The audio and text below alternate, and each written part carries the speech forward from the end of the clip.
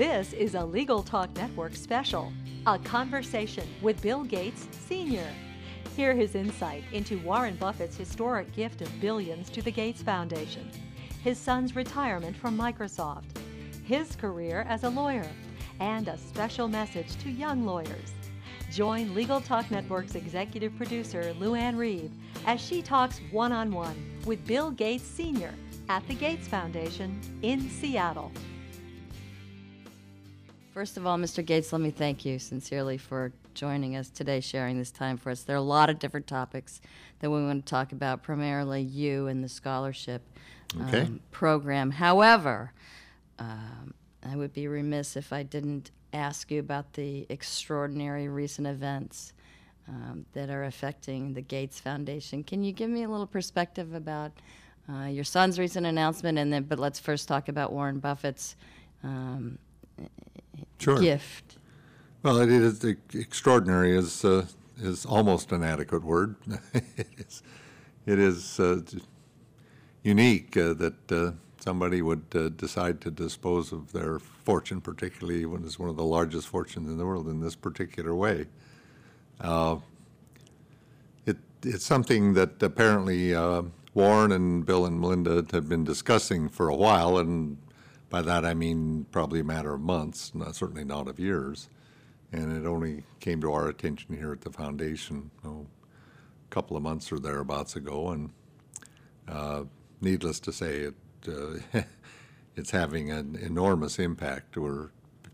As everybody knows who has heard anything about it, it basically doubles the output of the foundation. So it's going to have really very, very large implications for what we're doing here, how many of us there are, things of that kind. So it makes the future quite exhilarating. As it grows, as the foundation grows, and you're very instrumental in it, how do you keep it as personal as it has been? Well, part of that is structural. That there are just two trustees who are Bill and Melinda, so the basic decisions are made by them. Now, the probability is that Warren Buffett will also become a trustee, so then there will be three, but knowing his efficiency and insistence on moving ahead, I don't think that's going to have any bureaucratic implications for the foundation. I think we'll still try to maintain something of a reputation, I guess, we've developed for being responsive and reasonably prompt, and we're not 100% on that, by the way, but we do pretty well, and I would predict that that isn't going to go away. That we'll still be pretty prompt and efficient in responding to people and in working with people. We will have more people, and we will have, as a result of that, we'll have more expertise, and it's conceivable that we'll end up like some large organizations where it's hard to get things done. But I will say that if that does occur, it'll be in spite of tremendous efforts not to let it happen. We try very hard to be prompt, functional, get things done, move ahead. Let me ask you a question about when your son announced his retirement. What did you think about that? Well, I thought it was pretty good. He's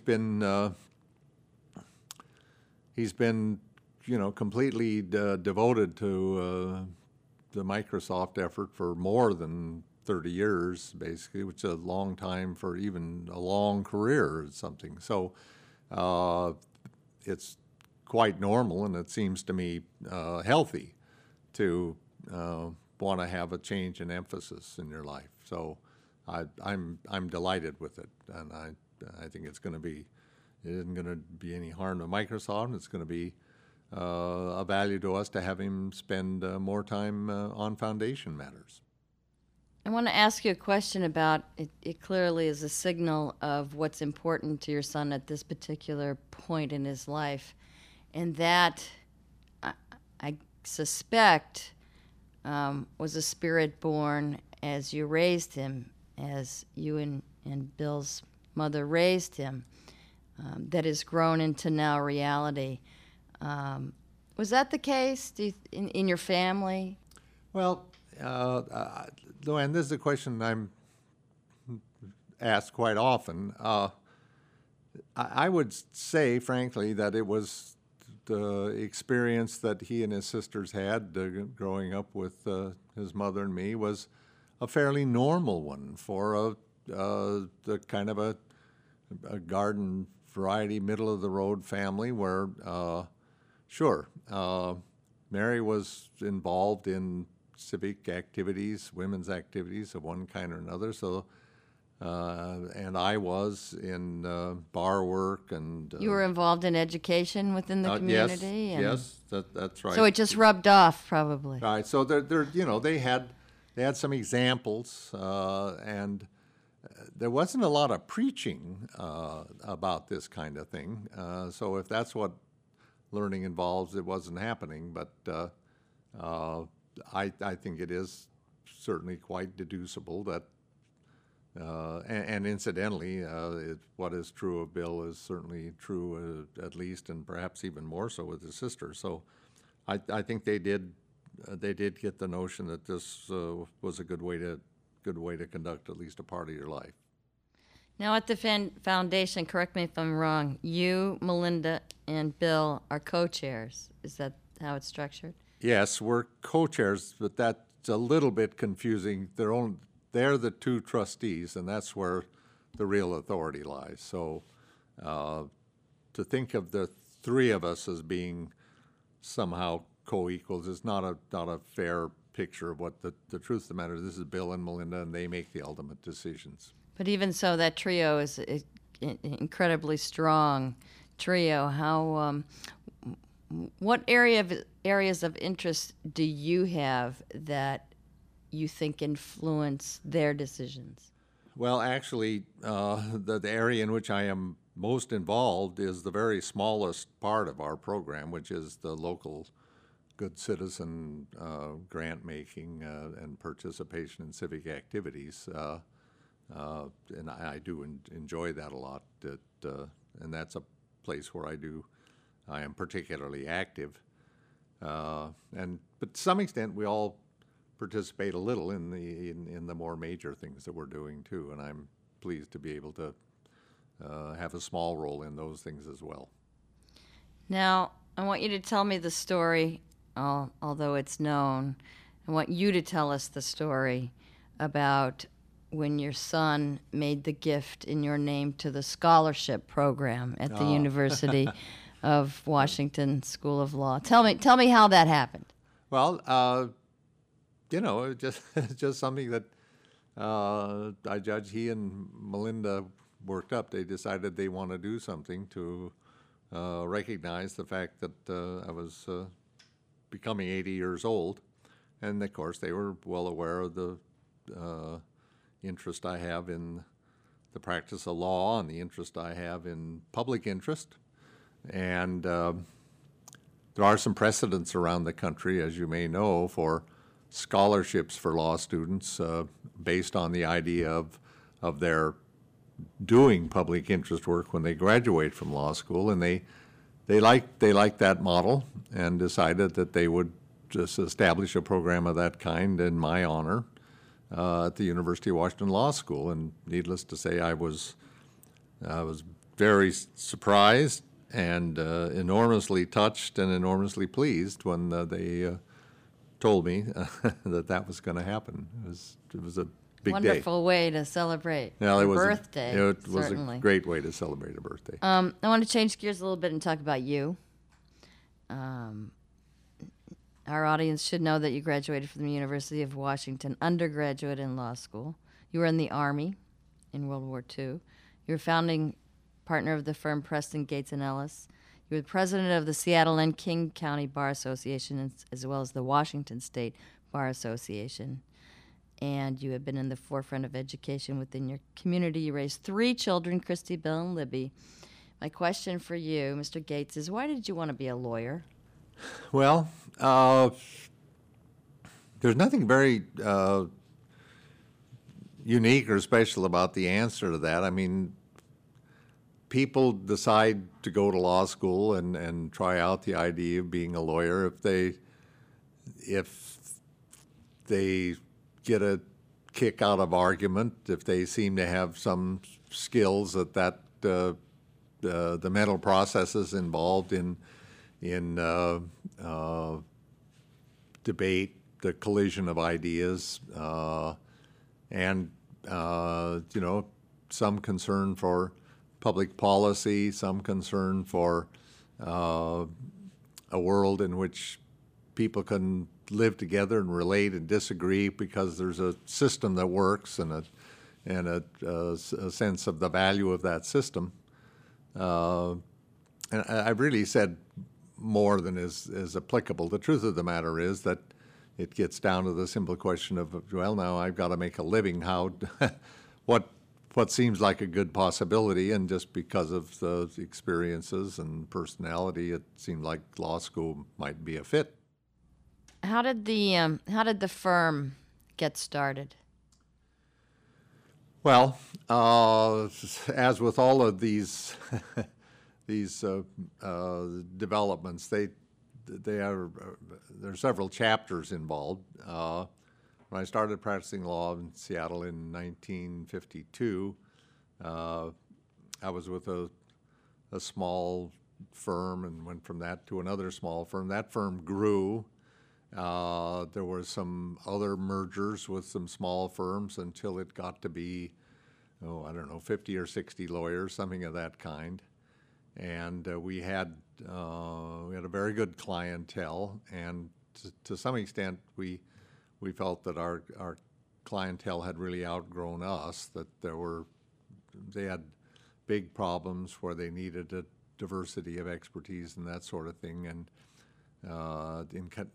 as a response to that line of reasoning and thinking, we talked to some other people in town, and there was an existing firm which was about twice as big as our firm, which was the Preston firm, and we merged with that firm to create what is now Preston, Gates, and Ellis, and that's been a very gratifying and successful thing. It did accomplish exactly what we were concerned about, which was to bring to bear on the problems of some very substantial clients a wider range of expertise and diversity, and it's been a very good thing, and the firm has prospered.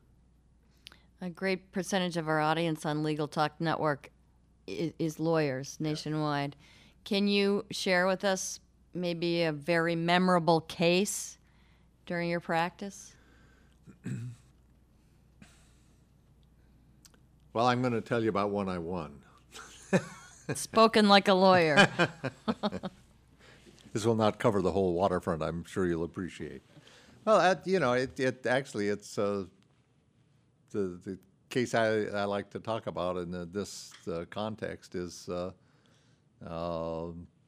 pretty garden variety kind of a lawsuit. There was a very large charitable trust which had been created by a lawyer in a client's will, and among other things, the lawyer named himself as trustee, I'm sure with the client's approval, of course. And as the trust got going, the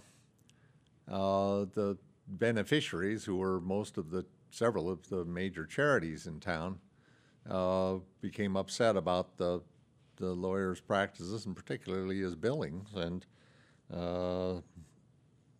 ultimately, on behalf of the beneficiaries, we had to start a lawsuit against the trustee, and ended up that he was discharged, and a different trust arrangement was made, and the thing has been going along very well since. But it was a significant thing, and it was a very, very important thing for for the several charities involved. So it was a very gratifying experience. Interesting. Now, what do you think of the practice of law as it's changed, as it's developed today from the time before you retired? Well, honestly. You can count on that. I'm going to come off as old-fashioned, and on this subject, I am old-fashioned. Part of it is just the size of the bar in a city like Seattle, where it's grown so large. I don't know, probably 3,000, or maybe I'm probably low on that. Different lawyers in the bar. And when I first started practicing, it would have been numbered at I don't know, 1,000, 1,100, something of that kind. And the sense of collegiality and the sense of responsibility for the justice system, I think, was much more acute in those days than is true now. It is unfortunately true that it's moved in the direction of a way to make a living, and somewhat away from the sense of its being a profession and even a public calling. I'm not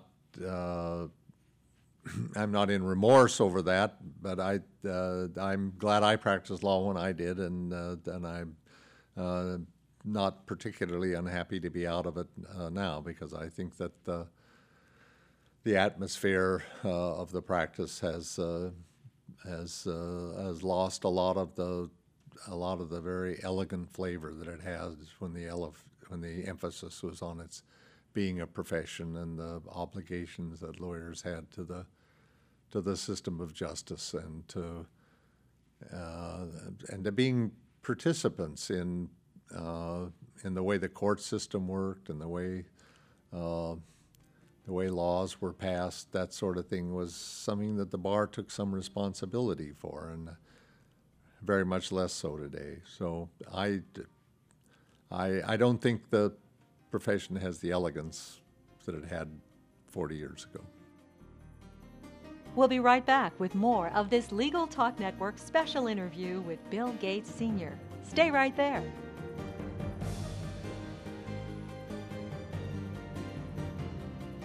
If you found us in the podcast library of iTunes, thanks for listening. Check out some of our other shows at LegalTalkNetwork.com and become a member. It's free.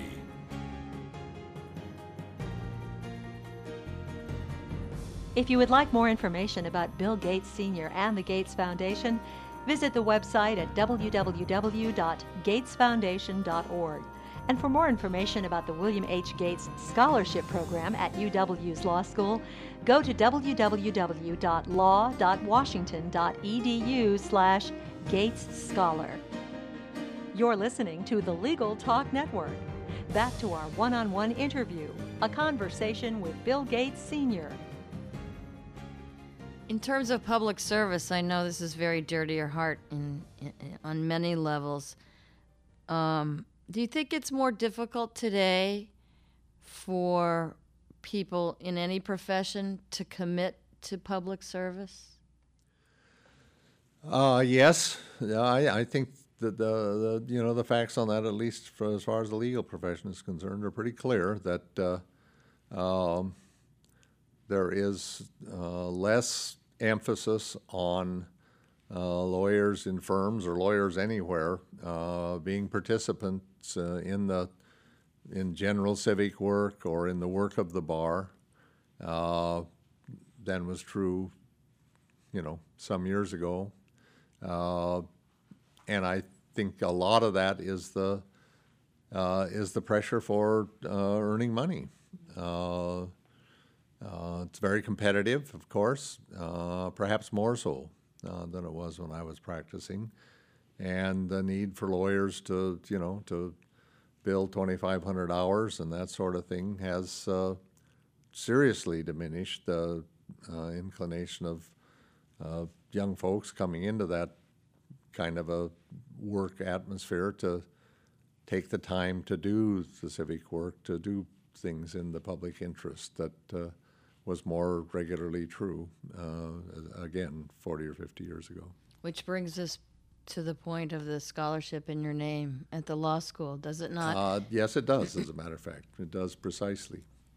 So that promotes young people coming out of law school to have committed to that post-graduation 5 years. That's They correct. commit to public service. And and they're, it's a little stiff. They're going to be required to spend 5 years in the public interest work. And that can vary in different ways, can it not? Yeah, it's very broad. Legal aid or public defender or... Yes. The definitions are very liberal, which it's the only way you can do it. But I'm looking forward, of course, to seeing it in operation. It's not the only thing of its kind, as many of your audience will know. There are models for it, particularly at New York University, the Root Tilden scholarships. I don't think there's one that pays the full boat, though, is there? I'm not sure there is. No, I don't. This is a very generous scholarship. Very much so. And I was reading about the first 5 scholars recipients chosen this year. If I might, I'd like to read a little bit about what I read about them. 4 of the 5 are women. I applaud you for that. Yeah. I must applaud you for that. Emily Alvarado from Brooklyn, New York. Vanessa Torres Hernandez, a native of Guam. Ilana Mantell, who grew up in Toronto. Colleen Melody from Washington State, your home state. And Michael Peters, who grew up in Oregon. They all have incredible strengths, too many to mention, even at their young age now. Going to law school, what would you like to say about them as recipients? Well, it might not be obvious that I've not met any of them as yet. They were, interviewed and selected in a different process than where I'm involved. But I have, as apparently you have, Luann. I've read their resumes and their statements, and they're wonderful. I mean, they're just exactly what the idea was. Their accomplishments to date and their vision for what they want to do in the world is very exhilarating. Public service, let's talk a little bit about that. I see an analogy, and you can tell me if it's true or not, between your choice in the legal field and your work at the foundation. Do you feel that that's a similar motivation for you personally to devote your time to public service? Sure, it is. The general sense of doing public interest work is that you're either doing it on your own time or you're doing it at something less than normal compensation. Now, that doesn't happen to describe my situation at the foundation. I'm paid for the work that I do here very adequately. But nevertheless, in terms of what gets you up in the morning and keeps you going during the day is to a large extent a function of the pleasure you find in what you're doing. And the situation working here at the foundation is, it's so encouraging. It's the things that are happening almost on a daily basis are very, very gratifying. So you feel like you are contributing to something kind of special. Now, some people have said that some of the areas that of interest to the foundation are maybe too optimistic in terms of solving global problems. What would you say to that? Well,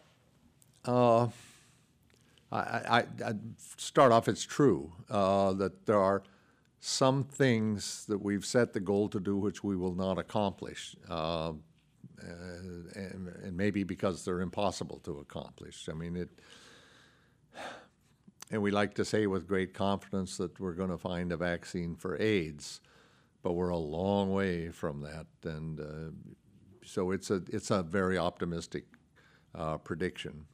And, you know, there's a huge spectrum here. There are other things that just in the short life of the foundation we've already managed to do, which are unquestionably going to have some very, very significant effects on the number of people who live rather than die prematurely, to talk the basic fact of human welfare. So, you know, there isn't a whole lot to say about that except yes. The thing about it is that, you know, given our resources, it seems to me, and I can't imagine that others wouldn't agree, that the right thing for us to do is to think big and optimistically, aggressively, because that's what it seems to me. That's what charitable money is for. And you know, we can, at no cost to any taxpayer or shareholder, we can spend a lot of money on a project and have it go kaflooey, and so be it. It seemed to me that's just a regular part of what a private foundation lives to do. You don't look for opportunities to blow one, but you know, we have enough things going on that there isn't any, as I've already acknowledged, that there's really no doubt there's going to be some things we're going to try to do that aren't going to work. I'd like to touch on the topic that your son has made a life of. Talk about technology. Clearly played a role in your son's life growing up, and now, you know, he's the technology guy in the world. And can you share with us how that came about? Was that your influence? Because I know that you're very involved in, you know, computers in the schools and in technology as a tool to help solve some of these problems. How did all this come about here in Seattle? Well, you know, it seems to me it very likely comes under the category of an amazing fortuity. It certainly isn't anything that he got in any genes from his mother or me. We were nothing technological about us.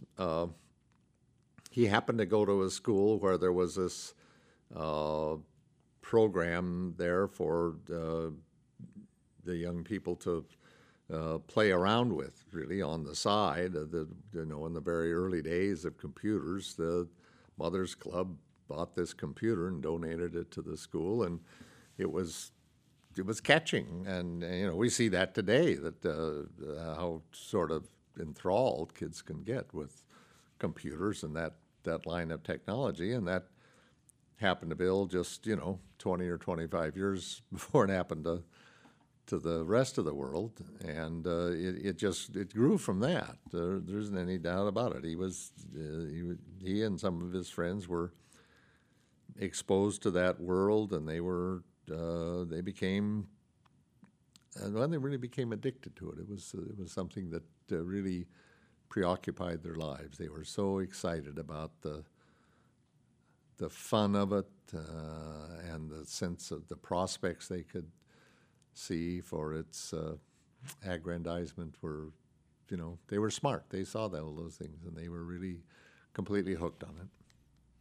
Well, it's pretty significant, though, even after great success like that, to turn it toward great success, the point being for the foundation, and to help other people with problems through technology.